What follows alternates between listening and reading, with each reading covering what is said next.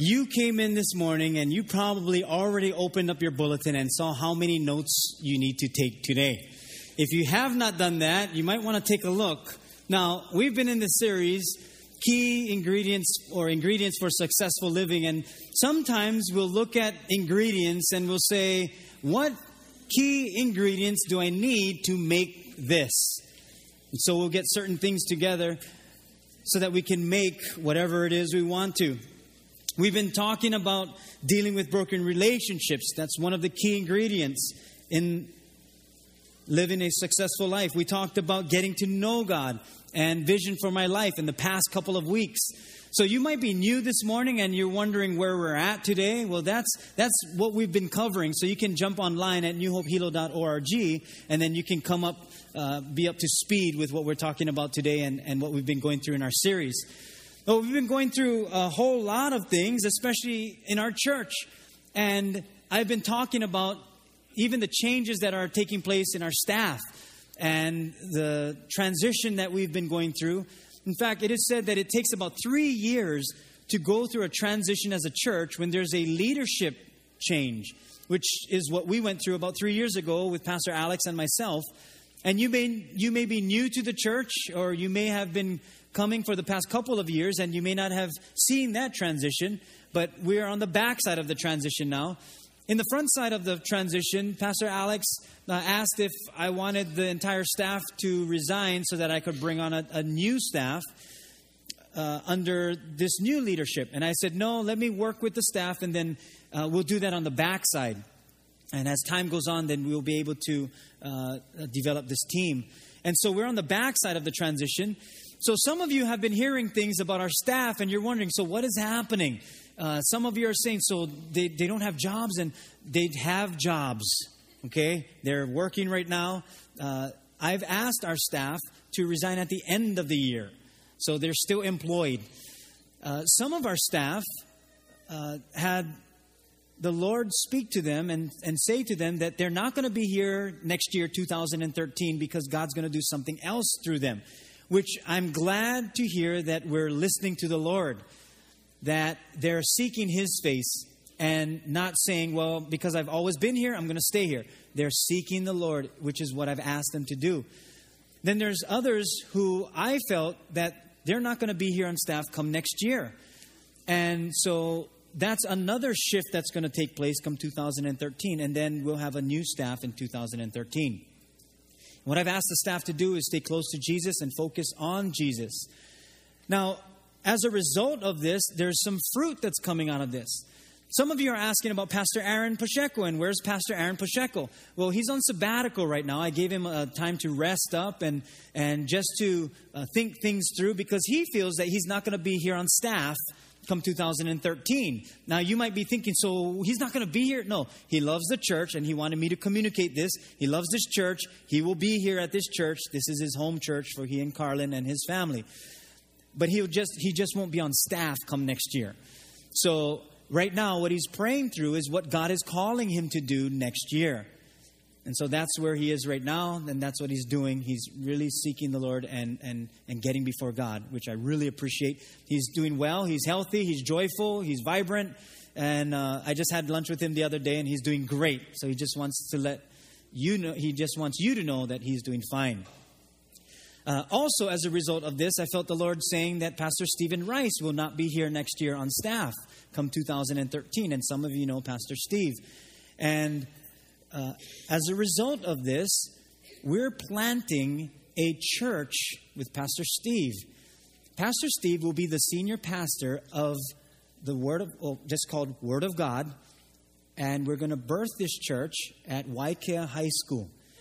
And so it's going to be an unbelievable... Pastor Steve, why don't you come up? And I'm going to ask Pastor Steve to come up.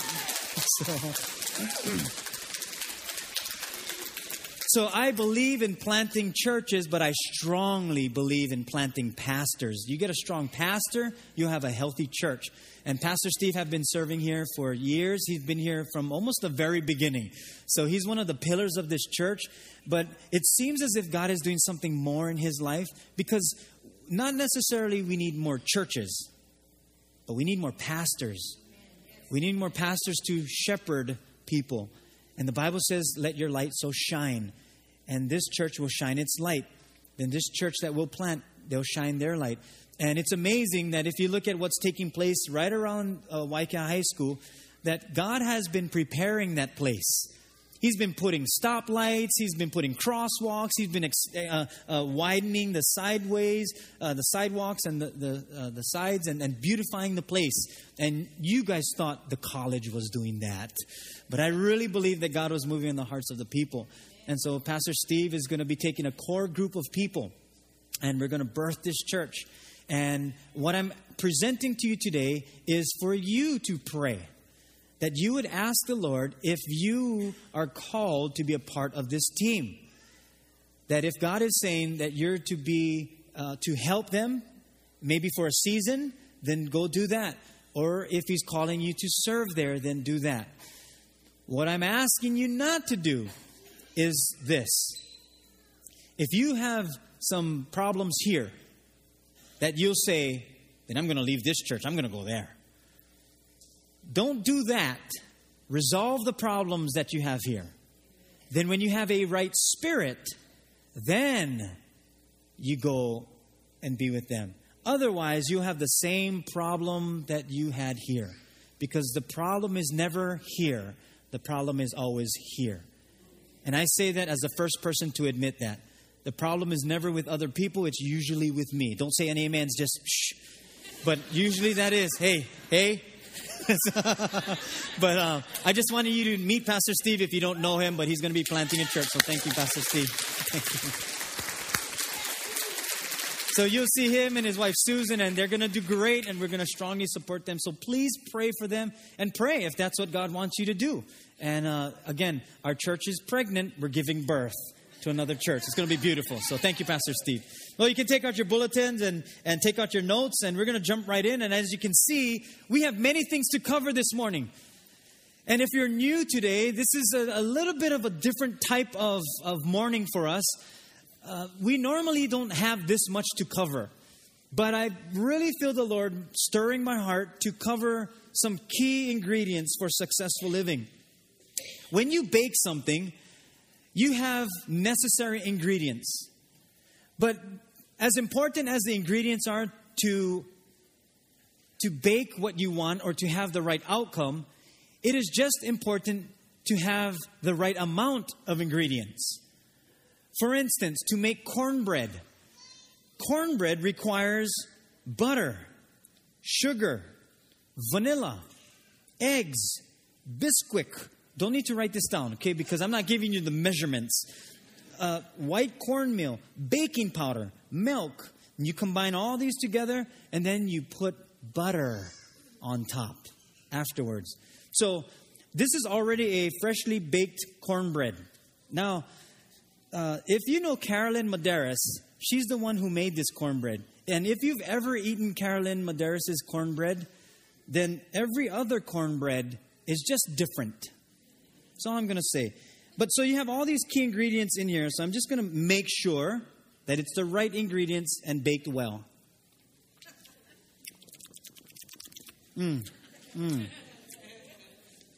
It's baked well. Oh, thank you. I even have milk.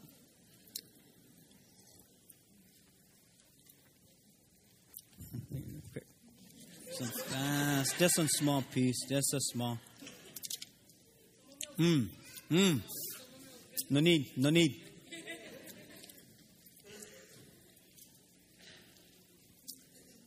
It's so good. It's so good. I like, hey, save me the piece. I heard you guys trying to split it. You can either taste for yourself or you can be disconnected. You can almost feel how good it is and taste it. Some of you need to wipe your mouth right now. And that's what this message is all about. That you're part of the key ingredient of what we're going to discuss today. As much as we're going to talk about resolving relational conflict as individuals and in our lives, we're also going to be talking about resolving conflict as a nation. So if you take out your notes in your bulletin, you have two separate notes. And I want to explain these two separate notes. You have the notes that we're going to take down that has to do with relational conflict. And that's the one that we're going to talk about of the 7 key steps of resolving relational conflict. You have another sheet of paper that has 4 points, A, B, C, D, that has to do with selecting our next leader as the President of the United States of America. Now, we're going to weave this two together because it really comes together in everything that we do. Some of you are at a place where you're saying, well, I don't know what I'm going to do when it comes to election day. Come this Tuesday. But did you know that the Bible gives us key ingredients for successful living when it comes to these two issues? Relational conflict personally and relational conflict as a nation. We're going to learn some skills that we may have never learned in tackling these two critical issues. And because the world is broken, we have conflict everywhere. In our lives, economically, with your sexuality, politically, at home, at work, with friends. And no one really gave us a teaching on conflict management. Remember when we were growing up, if you didn't share, mom or dad or auntie or uncle came up to you, gave you a little putty or a little slap, a little tap on your hand and said, share. That was relational conflict management right there. There was no real teaching to it. It was demanded of us. And this is what you're supposed to do. Now, here's the instructions for our notes, and then we'll pray. As we're going through the message, I'm going to have you switch through the both. And the reason why that other one is separate is so that you can take that and pray specifically for this Tuesday. Some of you have already voted. And if you didn't know that election day was this Tuesday, well, now you know. Some of you will be on the fence and you'll say, but I don't know who to vote for, so I'm not going to vote at all. You're going to find out this morning that may not be the position that you want to be in. So that's the instructions between the two, and I'll let you know which ones to switch to. So we got to pay close attention this morning. Let's wake up this morning, shake your head a little bit, and then I know some of you have you sneaked coffee in or sneak, past tense of sneak, whatever it is. You hid the coffee when you came in, but we're going to pray, and then we're going to continue on. Would you bow your heads with me? Lord, we come before you. We ask for your presence. We ask for your grace. We thank you that we're in a place that we can talk about these critical issues when it comes to the relational conflicts that we face, and then also the conflicts that we face as a nation. I pray that you would give us wisdom, and that the hearers, all of us, we would be able to receive what you have for us through your word, because it's your word that is truth, and your word will bring us direction. And so we thank you in Jesus' name. And we all said, amen. If you know me well enough, or our church, you will know that this church is a place that we always talk about how much God loves us. Because God does. He loves us unconditionally. Doesn't matter who walks through those doors. What matters is that you understand that there is a God who loves you, that we serve a God full of grace, a God who forgives. The things that we're going to talk about this morning has nothing to do with the fact that you're uneasy with certain issues. It really has to do with some key ingredients that God wants us to understand when it comes to relational conflict and the relational conflicts that we have in our nation. So not just personally, but as a nation. And the things that we're going to address this morning, some, it'll hit hard. You'll feel it hit your heart. It'll pierce your heart. For some of you, it may be emotional. For some, it'll bring up some anger. But again, it all comes back to the fact that God loves every single person. And because God loves us unconditionally, He wants us to understand the truth behind what His Word is all about. And I feel as we approach Election Day, we face a very critical juncture in our nation, probably more than any other time in our young history as a nation. And this election may be one of our very last chances of needed change. Now, you and I face many relational conflicts that can be resolved through the Word of God, and we face many national conflicts that can be resolved through the Word of God. Romans 12:17 says it like this, and this is in your notes. It says, never pay back evil for evil to anyone. Now here's the key ingredient. as much as possible. You can circle that or underline it. Here's the next key ingredient. As far as it depends on you. And then it says this. Live in peace with everyone. Now, people will push your buttons. Doesn't mean you need to push back. And the Bible says as much as possible. As far as it depends on you. Which means some people are just impossible to please. Or sometimes it's just not possible. But as much as possible, as far as it depends on you, the Bible says. You cannot control how others feel. You cannot control how others will respond. And unresolved conflicts do major damage. And it does major damage to relationships. And we can see that happening in our nation too. With our relationship with different nations. That it can have major consequences. Unresolved conflicts, it blocks my connection with God. It hinders my prayers. It prevents my happiness. And so what we're going to look at is 7 key steps, key ingredients to resolving relational conflicts, and at the same time weave in how we're going to be a part of resolving our national conflicts and the things that we need to deal with nationally. And the first thing we need to do is, and you can write this in, is go to God before anyone else. Go to God before anyone else. Don't go to other people when you're dealing with relational conflict. Go to God first. Go to Him.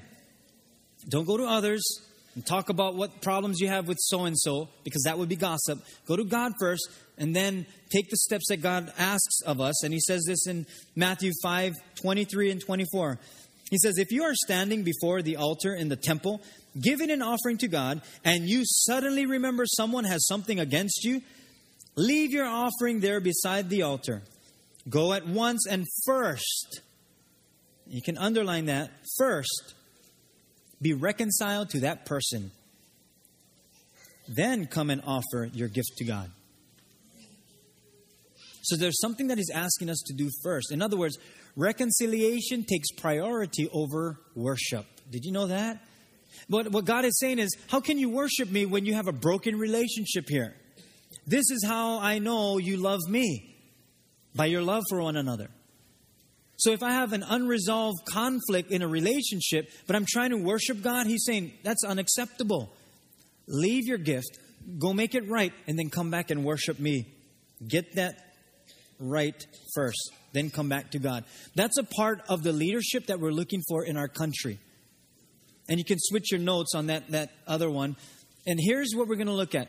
We need leaders who, and here's the point in A, who have reverence for God. That's the kind of leaders we're looking for. If we're ever going to resolve anything in this nation, we need leaders who have reverence for God.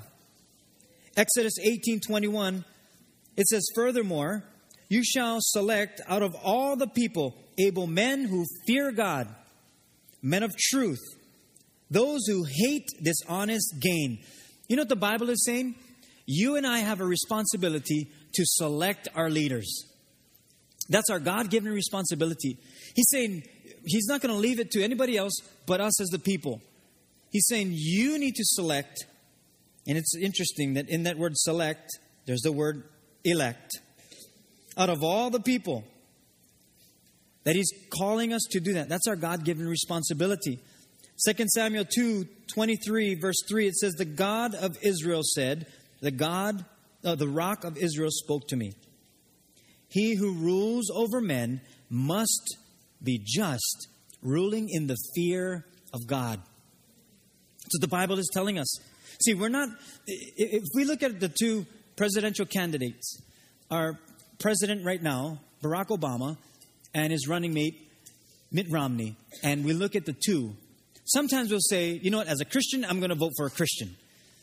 So if we can get a Christian in there, then our nation will be better off. But if you look at the history of our presidents, not all were of the Christian faith. They all had different religious backgrounds. In other words, listen very carefully. We're not looking for a leader who will govern our country spiritually. We're not selecting a pastor We're not electing a spiritual leader. We're not electing a pastor. We're electing a president. We're not electing a spiritual leader. We're electing a leader of our executive branch of our government. Now, it's great that they would have solid spiritual or a great spiritual foundation that's built on the Word of God. That would be great. But how do you know that? Do you know it by what they say or by what they do? Now, if you were to ask both of them that if they're a Christian and if they fear God, they probably both would say yes. And we need a presidential leader who will be able to fear God if we're ever going to meet the challenges ahead. Now, President Obama confesses to be a Christian. And he and his family, they attend the Evergreen Chapel in Camp David near Washington, D.C. And their family attends church. Would that be the basis on saying that he's a Christian? And he confesses to be one. Mitt Romney, on the other hand, he confesses to be a Christian, but his background is Mormonism. And he follows the Book of Mormon as well as the Holy Bible. Now, how do you make a decision between the two? Because it can almost sound confusing. Go back to what Jesus said. And Jesus said, "You will know them by their fruit." A tree is recognized by its fruit. That's how you know. Now, you have on one hand, both of them claiming to fear God. And yet many things that our current president has done now, or has the decisions that he's made, many things, yes, you could say, well, that sounds like a biblical decision. At the same time, there's many decisions that he has made that has distanced himself from biblical values. And if you've been keeping up with your politics and you've been watching our president, you will know that there's certain decisions that he has been making that are far from Christian values or biblical values. With Mitt Romney, as being a Christian, as he says he is, and the Bible says, look at the fruit. The basis of Christianity is that we know Jesus as our personal Lord and Savior, that we follow Him and the Holy Scriptures, the Word of God, that we follow Jesus Christ alone. And that's the major difference between Mormonism and Christianity. We follow Jesus Christ alone. He is our Savior, Him alone. And we believe the Word of God to be the inspired Word of God, which is God-breathed. So Christianity follows the works and words of Jesus Christ, the Holy Word of God. Mormonism will also have the Book of Mormon, which they believe that it is equal to the Holy Word of God. So if I were to give my opinion in what I see, as the Bible says, the fruit that of the both and the lives that they live, hard to say, yes, Christian, not Christian. Now, Mitt Romney has confessed to be a Mormon for decades. Now, I do believe you can be a Christian in a Mormon church. But you cannot be a well-taught Christian in a Mormon church too long. And Mitt Romney has been in the Mormon church for decades. So we can almost be confused with where they both stand. And so I love what Jesus said. Don't look at that side of it. Don't look at their religious beliefs. Look at the fruit of what they're doing. I do think that every single one of us are going to have to make some critical decisions. We're going to have to make a decision sometimes against what our spouse will believe. And that's a decision that we have to make. Sometimes we won't even check the backgrounds or see where our president or Mitt Romney is at. And we'll just I'm just going to vote for my political party. And we'll do it that way. Or we'll say, it's so messed up, I don't even want to get involved. That's why it gets messed up. We need to be involved. We're part of the key ingredients in this great country. We're not selecting a pastor, we're selecting a president. When I had surgery, I had to take out my appendix, and when I went to the doctor, the surgeon said, okay, this is what we're going to do. Here's the steps we're going to take, and here's how we're going to do it. And then here's the recovery time. Not once did I say to him, okay, wait a minute, are you a Christian?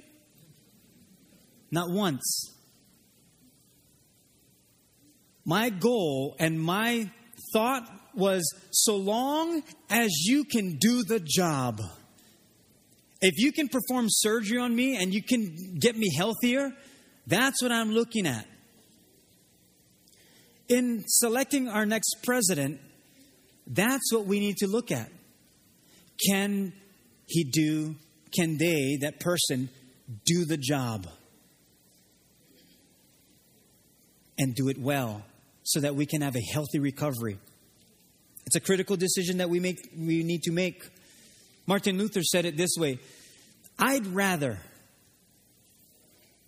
be ruled by a wise Turk than a foolish Christian. And it makes sense.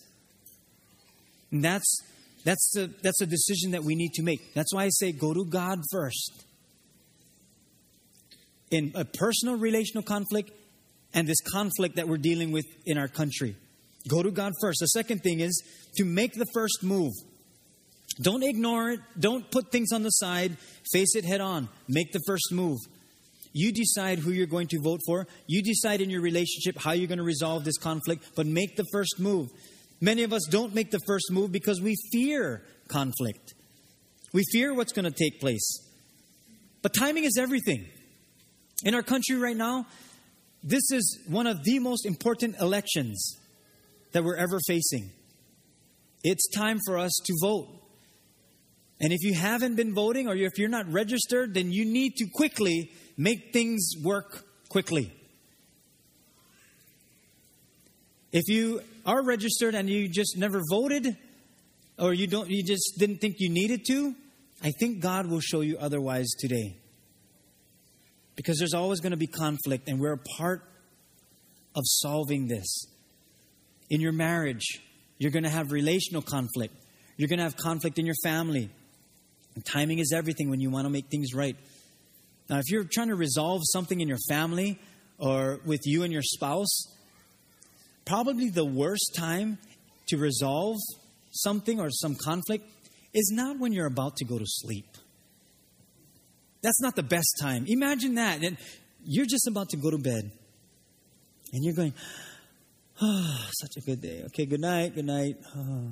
And all you hear is, honey, we need to talk. What? Yeah, can we talk? About what? About what you said? You hurt me. Oh, man. That may not be the best time to resolve the conflict. The best time to resolve a conflict is when you're at your best, when both people are at their best. Now, if we look at our country, we may not be in the best shape that we've been in previous years, but we may be in the best shape in the ensuing years or the upcoming years. Go to God, make a move, make a decision, plan what you're going to do. In your relational conflicts, plan what you're going to say. Pray before you meet. Meet with a positive attitude. Go into the voting booth with a positive attitude. Sometimes we believe in our relational conflicts that wounds or time heals wounds. That time heals everything. Time doesn't heal everything. Time helps, but time doesn't heal everything. If you were to have a gash on your arm or a broken arm and you go to the ER and the doctor comes on and says, oh, what's the matter? Oh, I need stitches. I'm bleeding or I have a broken bone. And if he said, time heals everything. So the longer you wait, the better you'll feel. You wouldn't appreciate that. Some of you actually go to the doctors and it does take long, but time doesn't heal. You're still in pain. You're still bleeding. Time doesn't heal. And we look at the proper care that God gives. That's what brings healing. It's what God does. Start with yourself. Start with yourself when it comes to relational conflict. Start with yourself when it comes to the issues that we face with the world. Start with who you are. Because you have a voice. You can do something about it. Imagine in our relational conflicts that we have, that if you're solving it, you started with this. I am so sorry that I was self-centered. Just imagine that. Imagine if the person that you're thinking of right now that you have a relational conflict with came to you and said, I'm so sorry that I was selfish. Imagine that. Don't look at them. Imagine if they said, I'm sorry, I was stubborn. I'm sorry, I was hard-headed. I'm sorry, I wasn't listening. I'm sorry that I was ungrateful and I'm being insensitive. Imagine if they said that. It would solve many of our conflicts. Here's how the Bible puts it. Matthew 7, 3 and 5. It says, and why do you look at the speck in your brother's eye, but do not consider the plank in your own eye? Hypocrite, first remove the plank from your own eye, and then you will see clearly to remove the speck in your brother's eye. See, the issue when we're dealing with relational conflict is not incompatibility. Sometimes we think, well, we just don't get along. Many of us don't get along, but we find a way to make things work. It's not incompatibility that's the issue. The issue is immaturity. We need to grow up so that we can face the issues that we need to face. And we would have less conflicts if we admitted, not that we're incompatible, but that we're immature. Because then it's something that we can do and something that we can help ourselves with and something that we can go to God with. Sometimes we just refuse to grow up. Most relationships die from not arguments, but they die from inflexibility. That we're not willing to be flexible enough to make things work. That's why we need to begin with humility. When we need to resolve these conflicts, begin with humility. Listen for the person's hurt. You can write that in your third point. Listen for their hurt. Now, we're going to breeze through this because the main two were what we just talked about, going to God.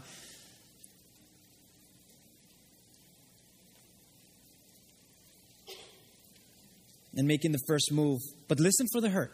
Think about it. When you talk to someone and you're dealing with a relational conflict, there's some type of hurt there. And we say it this way. Hurt people hurt people. Hurt people hurt people. Some of you are trying to get that grammatically. But hurt people hurt people. But I always believe this. Although hurt people, healed people help hurt people be healed.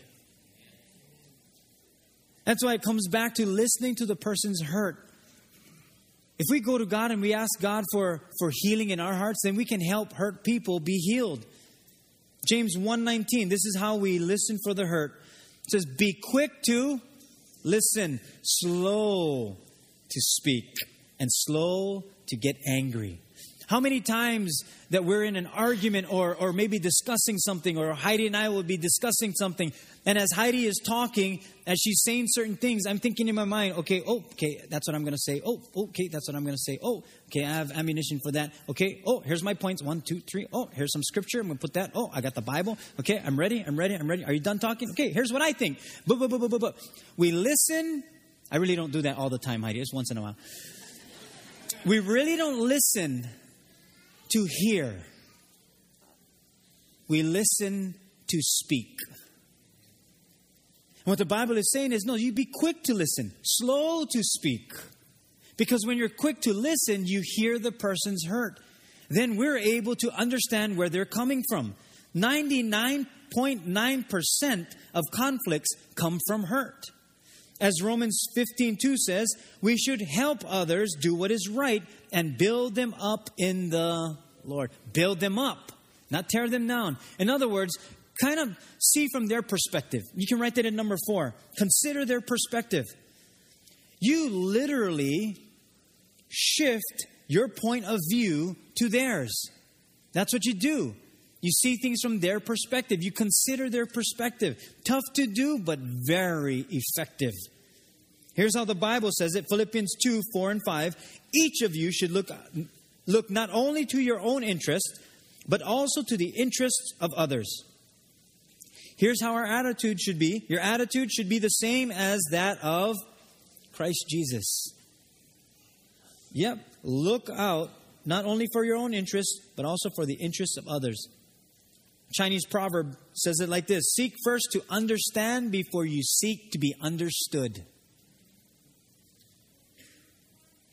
To look, as the Bible says, that word look is the Greek word skopeo. And that's where we get telescope, which means that you can zoom in, that you can see clearly, that you're looking from a perspective that you normally wouldn't be able to view from. That now you're looking from their perspective, and when we start looking at other people's perspective and where they're coming from, we'll be able to see their hurt. And we'll be able to help with the resolution or resolving the relational conflict. That's why in our nation, that's the kind of leaders we need. And if you're looking at your next notes on that other sheet, we need leaders, and here's the letter B, and this one is a critical one. We need leaders who have respect for the life of the unborn. Now, this is another perspective switch that we're going to have to do, because our perspective now needs to switch to the life of the unborn. Now, I know for many of us, this is a very, very touchy subject to talk about. I know for some of you that you've gone through a very difficult decision when it came to abortion. Even some of you men, that you had to make a decision and you had to give your approval. Or maybe some of you were strongly opposed to it. So it's a very difficult issue. But here's what I want to say, and I don't want to downplay how difficult abortion is. But God is a very loving and forgiving God. That you may have been at a point in your life that you didn't understand the biblical values when it came to the gift of life. Now you understand. Maybe God is doing something in your heart right now. But it's a very touchy subject. That's why it's critical for our next leader that they understand and respect the value of the unborn. Because the unborn doesn't have a voice. But God gives them a voice through His Word. And it's found in the book of Jeremiah 1:5. And it says, before I formed you in the womb, I knew you. Before you were born, I sanctified you. Which means I set you apart for me. I ordained you a prophet to the nations. Now, what I'm about to say will be a little heart-wrenching, if not already. But since Roe versus Wade in the early 70s, there are over 52 million babies that have been aborted. This year, they would have been 39 years old, at the prime of their life. These are inventors, scientists, teachers, people. 52 million. And you may look at that and say, boy, that's horrifying. Yes, it is. Very horrifying. Now, we have 2 presidents. And the way I see it, and the illustration that I see, is that we have 2 trains that are heading toward a cliff. One train will be able to slow us down enough to hopefully build some tracks so that we can turn this thing around. Both are heading in that direction, but one is going quicker than the other. One will be able to slow us down enough to turn us around for better days ahead. If you look at the both views of our presidents, or President and Mitt Romney, that they both have views when it comes to this issue of the unborn, of abortion. President Obama has already issued Obamacare, where many companies have to provide Planned Parenting necessities through insurance. And that's through your taxes and my taxes. And we're a part of that. He already has supported partial birth abortion. And he makes it very clear. Now, Mitt Romney, on the other hand, he also supports abortion, yet in these three different areas. In the case of rape, incest, or the health of the mother. Now again, like I said, both trains are heading toward the cliff. But one will be able to slow us down enough to turn this thing around. You and I get to be a part of that in making a difficult decision. Or for some, it may be an easy decision who you're going to vote for. But we need leaders who respect the life of the unborn. It also says in Psalm 139 verse 14, I will praise you, for I am fearfully and wonderfully made. Marvelous are your works, and that my soul knows very well. Now, you may look at the two candidates and you're thinking, but I don't know who to believe. One says one thing, the other says another thing. And they say this, they say that. Look, no matter who we elect, we're still going to disagree once they get into office. No matter who you elect. Because the president, whoever is in that seat, cannot please everyone. But you go to God and you ask Him, who's going to be the ones, which leader will be able to uphold the biblical values when it comes to fearing God, the life of the unborn. In other words, we're going to have to go back to truth, what God says. When dealing with these kinds of conflict, truth is very essential. When dealing with resolving conflicts in your relationships, this is where truth is very important. And not truth where you just throw truth at people, but to speak the truth tactfully. And you can write that in number 5. To tell the truth tactfully. To speak the truth in love. Don't use truth as a weapon to condemn. As a truth that, oh yeah, you did this, you did that. The Word of God says this. And sometimes we use it as ammunition or to condemn. That's not what God is saying. Proverbs 12:18, it says, reckless words pierce like a sword, but the tongue of the wise brings healing. See, truth without love, it's kind of like water to taro leaves. You know, you pour water on taro leaves, or when you see the rain on taro leaves, it just goes right off. It resists water. When truth is given without love, it's resisted. It's not received well. It's like water off taro. It just goes on and off. It's not even received well. But truth, wrapped in love, is like lao lao. It's received well. And it tastes very good. So when you speak the truth tactfully, wrapped in love. It's received so much better. Attack the problem, not the person. That's actually what's happening right now in politics. Sometimes they'll attack one another without attacking the problem. And we need leaders who will attack the problems. Ephesians 4:29, it says, let no corrupt word proceed out of your mouth, but what is good for necessary edification, that it may impart grace to the hearers. When you're resolving a relational conflict, are you imparting grace to the other person or everything they did wrong? Don't attack the person, attack the problem. In other words, number 6, fix the problem, not the blame. Fix the problem, not the blame. I like how blame is spelt. Yeah. Be lame. That's what happens when we blame people. We're lame. It only goes in circles. That's what blame does. It goes back and forth. It goes in circles. You blame one person because you have ammunition. They'll blame you back because they have ammunition. And it just goes in circles.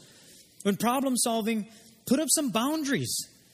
You only have enough energies for one side.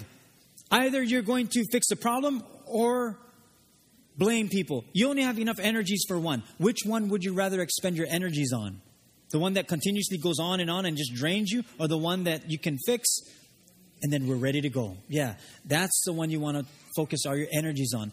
And in the days of the Cold War, when we were at war with Russia and the United States, and both had the ability to wipe each other out. We could wipe out Russia. Russia could wipe us out. We had weapons of mass destruction pointed at each other. With just a push of a button, we're done.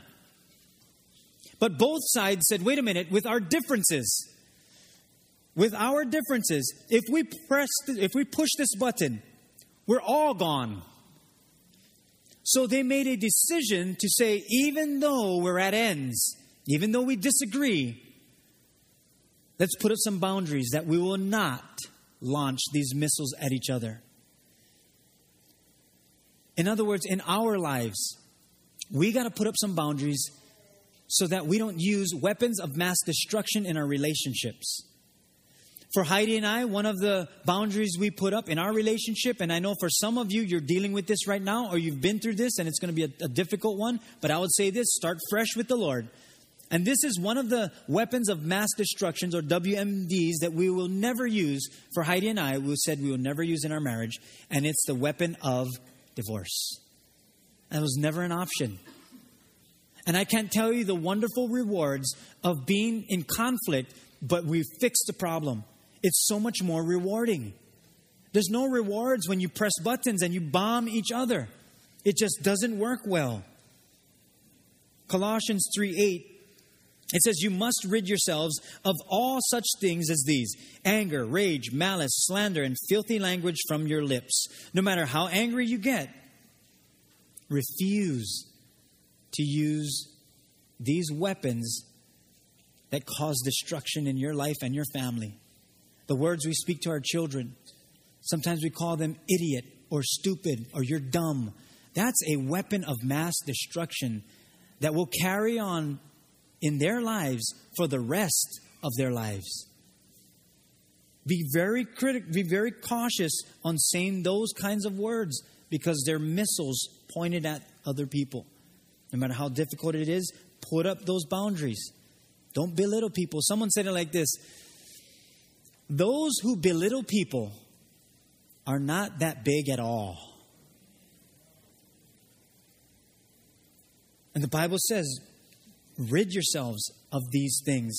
Romans 14:13, it says, let us stop passing judgment on one another. Instead, make up your mind not to put any stumbling block or obstacle in your brother's way. Blaming is a form of judging, and God is the only judge.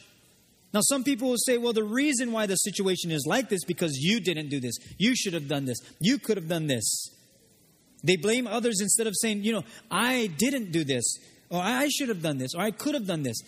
We can say those things, and we can learn from our past. But sometimes we blame so many other people that we never fix the problem.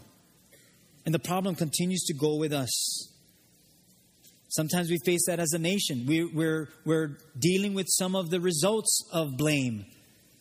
And we need a leader. And see in the other notes, we need a leader who will reinforce the biblical value of family. That's the type of leader we need. Now, this issue is a difficult one also, because they both love their families. Our President Barack Obama, he loves his family. Mitt Romney, you can tell he loves his family, he loves his boys. They love their families. But you got to look at the fruit again. That's what Jesus said. What's the fruit? What kind of decisions are they making? Now, Barack Obama has already said this, and I'm just saying what he already did, that he is in support of same-sex marriage. And he already said that. Mitt Romney is against it. And they want to pass a law that says that there should be, in our Constitution, that we should amend a law that says that marriage is between man and woman. Now, where does he get that from? Well, he gets it from Jesus Christ. In Matthew 19, verses 4 and 5, because Jesus had to deal with this too. And Jesus says, haven't you read the scriptures?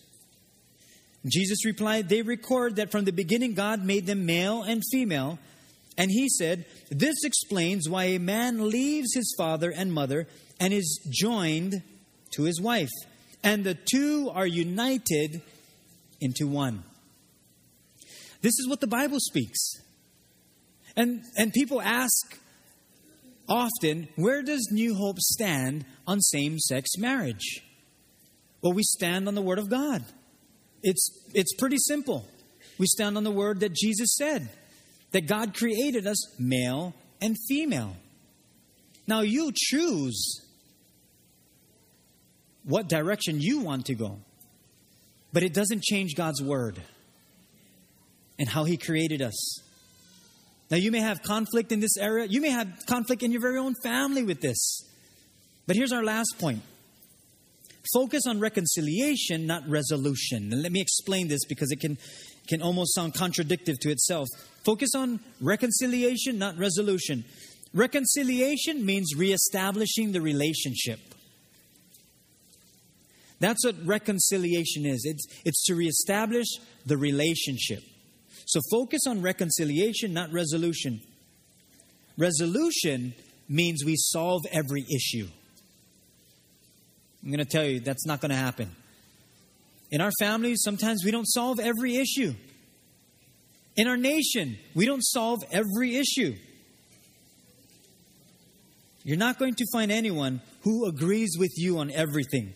We will never have a president whom we agree with in every policy that they give. I look at it this way. We can have a great marriage. We can have a great family. We can have a great nation. Wisdom is the ability to walk hand in hand without seeing eye to eye.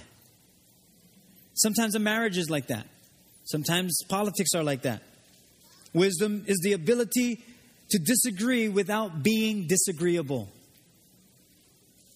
Wisdom is unity without uniformity.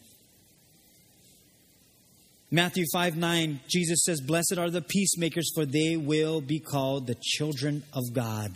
Not a peace lover that, I love peace, I love peace. No, a peacemaker, that you're going to do something about it. See, if you focus on the relationship more than the issues, you'll find that some things we argue over aren't worth arguing over.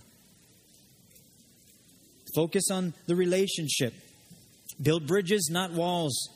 And it's so much more rewarding to resolve a conflict than to dissolve the relationship. That's the kind of leaders we look for. And this is the last part of our leadership. Leader we look for. And this one is very critical because this has to do with relationship. We need a leader who will recognize our responsibility to the nation of Israel. Now, you may not understand entirely what that means. And some of you understand what that means. But we need a leader who will recognize the importance of our relationship with the nation of Israel. And this is what I mean. In Genesis 12:3, the Lord says this to Abram. Now, Abram, remember, he's the father of all the nations. Genesis 12:3, the Lord says, I will bless those who bless you. And He's talking about the descendants of Abram, which is Israel. And I will curse him who curses you, and in all the families of the earth, and in you all the families of the earth shall be blessed. Now, I can tell you this, and you can study history. Every nation that was against Israel is not doing very well. But the nations that have supported Israel have done very well. In fact, we are the last super powerhouse, or the powerhouse, that is supporting Israel right now.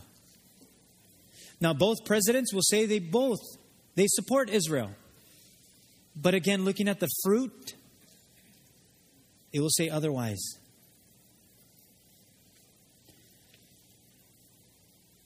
Every nation that did not support Israel did not last for too long.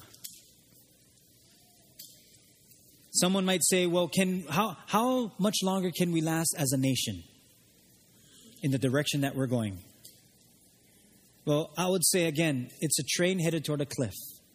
How long will we last as this superpower house and as a strong and the most powerful nation? How long can we last? Not too long if we choose unwisely.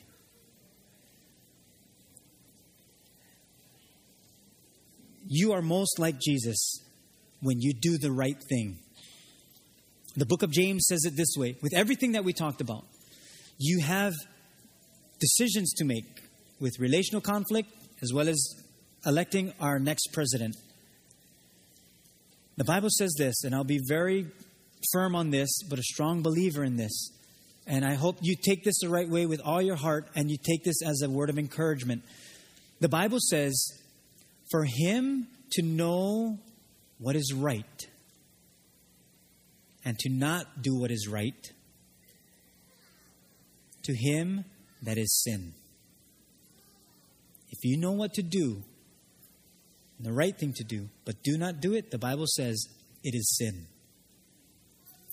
And I pray that God has been speaking to our hearts that we will do the right thing come Tuesday. That we will know what God has called us to do. Before you can resolve any relational conflict, before you can be a peacemaker, you need the Prince of Peace. Go back to the Lord. Go back to God. Go back to the biblical values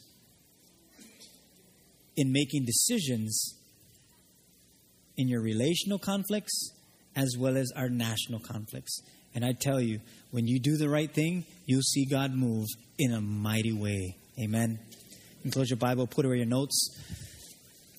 Take a deep breath. Whew.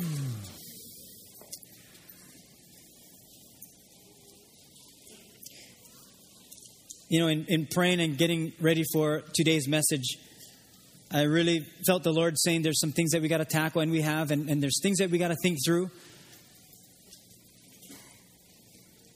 And in leading up to this election, there are many other pastors and churches around our nation and around the world that have had their eyes on the United States of America, because not only does this election affect us as a nation, it affects the entire world. Through technology, our world became smaller. And leading up to this, a pastor by the name of David Jeremiah was speaking to Franklin Graham, which is the son of Billy Graham. And he said to Franklin Graham, he said, we need to campaign this because it's a critical election. And in his 40 years, he's been through 10 presidential elections, and he has never seen a presidential election as important as this. And neither have I. And he said to Franklin Graham, he said, we need to campaign this. We need to put an ad in all the newspapers in the states that need to know how important it is, that deal with these issues. And he said to Franklin, your dad, Billy Graham, would be the perfect person to be on this campaign ad. And he said, can you talk to your father? And because his father wasn't feeling well. And so Franklin Graham said, I will talk to Daddy and I'll see what he says. Well, he came back to Pastor David Jeremiah and he said, I talked to Dad. And Dad said, that is an excellent idea and he would love to be a part of it. And you are the man to make it happen. They needed $950,000 to place these ads. In 1 week, they raised $3.5 million. I really believe it had nothing to do with them raising money, but that God wants to speak clearly to us as a nation. And here's the ad. They're going to put it up and I'll read it for us. On November 6th, the day before my 94th birthday, our nation will hold one of the most critical elections in my lifetime. We are at a crossroads and there are profound moral issues at stake. I strongly urge you to vote for candidates who support the biblical definition of marriage between a man and woman, protect the sanctity of life, and defend our religious freedoms. The Bible speaks clearly on these crucial issues. Please join me in praying for America that we will turn our hearts back toward God. Signed, Billy Graham.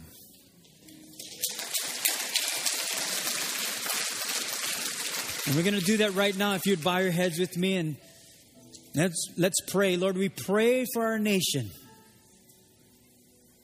We pray as citizens of the United States of America that we won't sit back, we won't relax on this next election, that we'll be a part of this critical juncture that we're in, that we're facing. You have given us the responsibility as Christians, over 60 million registered Christians, to vote, to follow your word in selecting men who will fear you. That we're electing a president, not a pastor. We're not electing a spiritual leader. We're electing a leader of our executive branch of our government. So we want to do our part. Give us the courage, the ability to do so. I pray for each person here today, Lord, that with the things we wrestle with, even in our relational conflicts, that we'll be able to do things how you do things, and that we would abide by your word. And so we look to you as our God to give us the wisdom that is required to make the decisions that we need to. And we thank you for these things in Jesus' name. And every single person said, amen. Amen.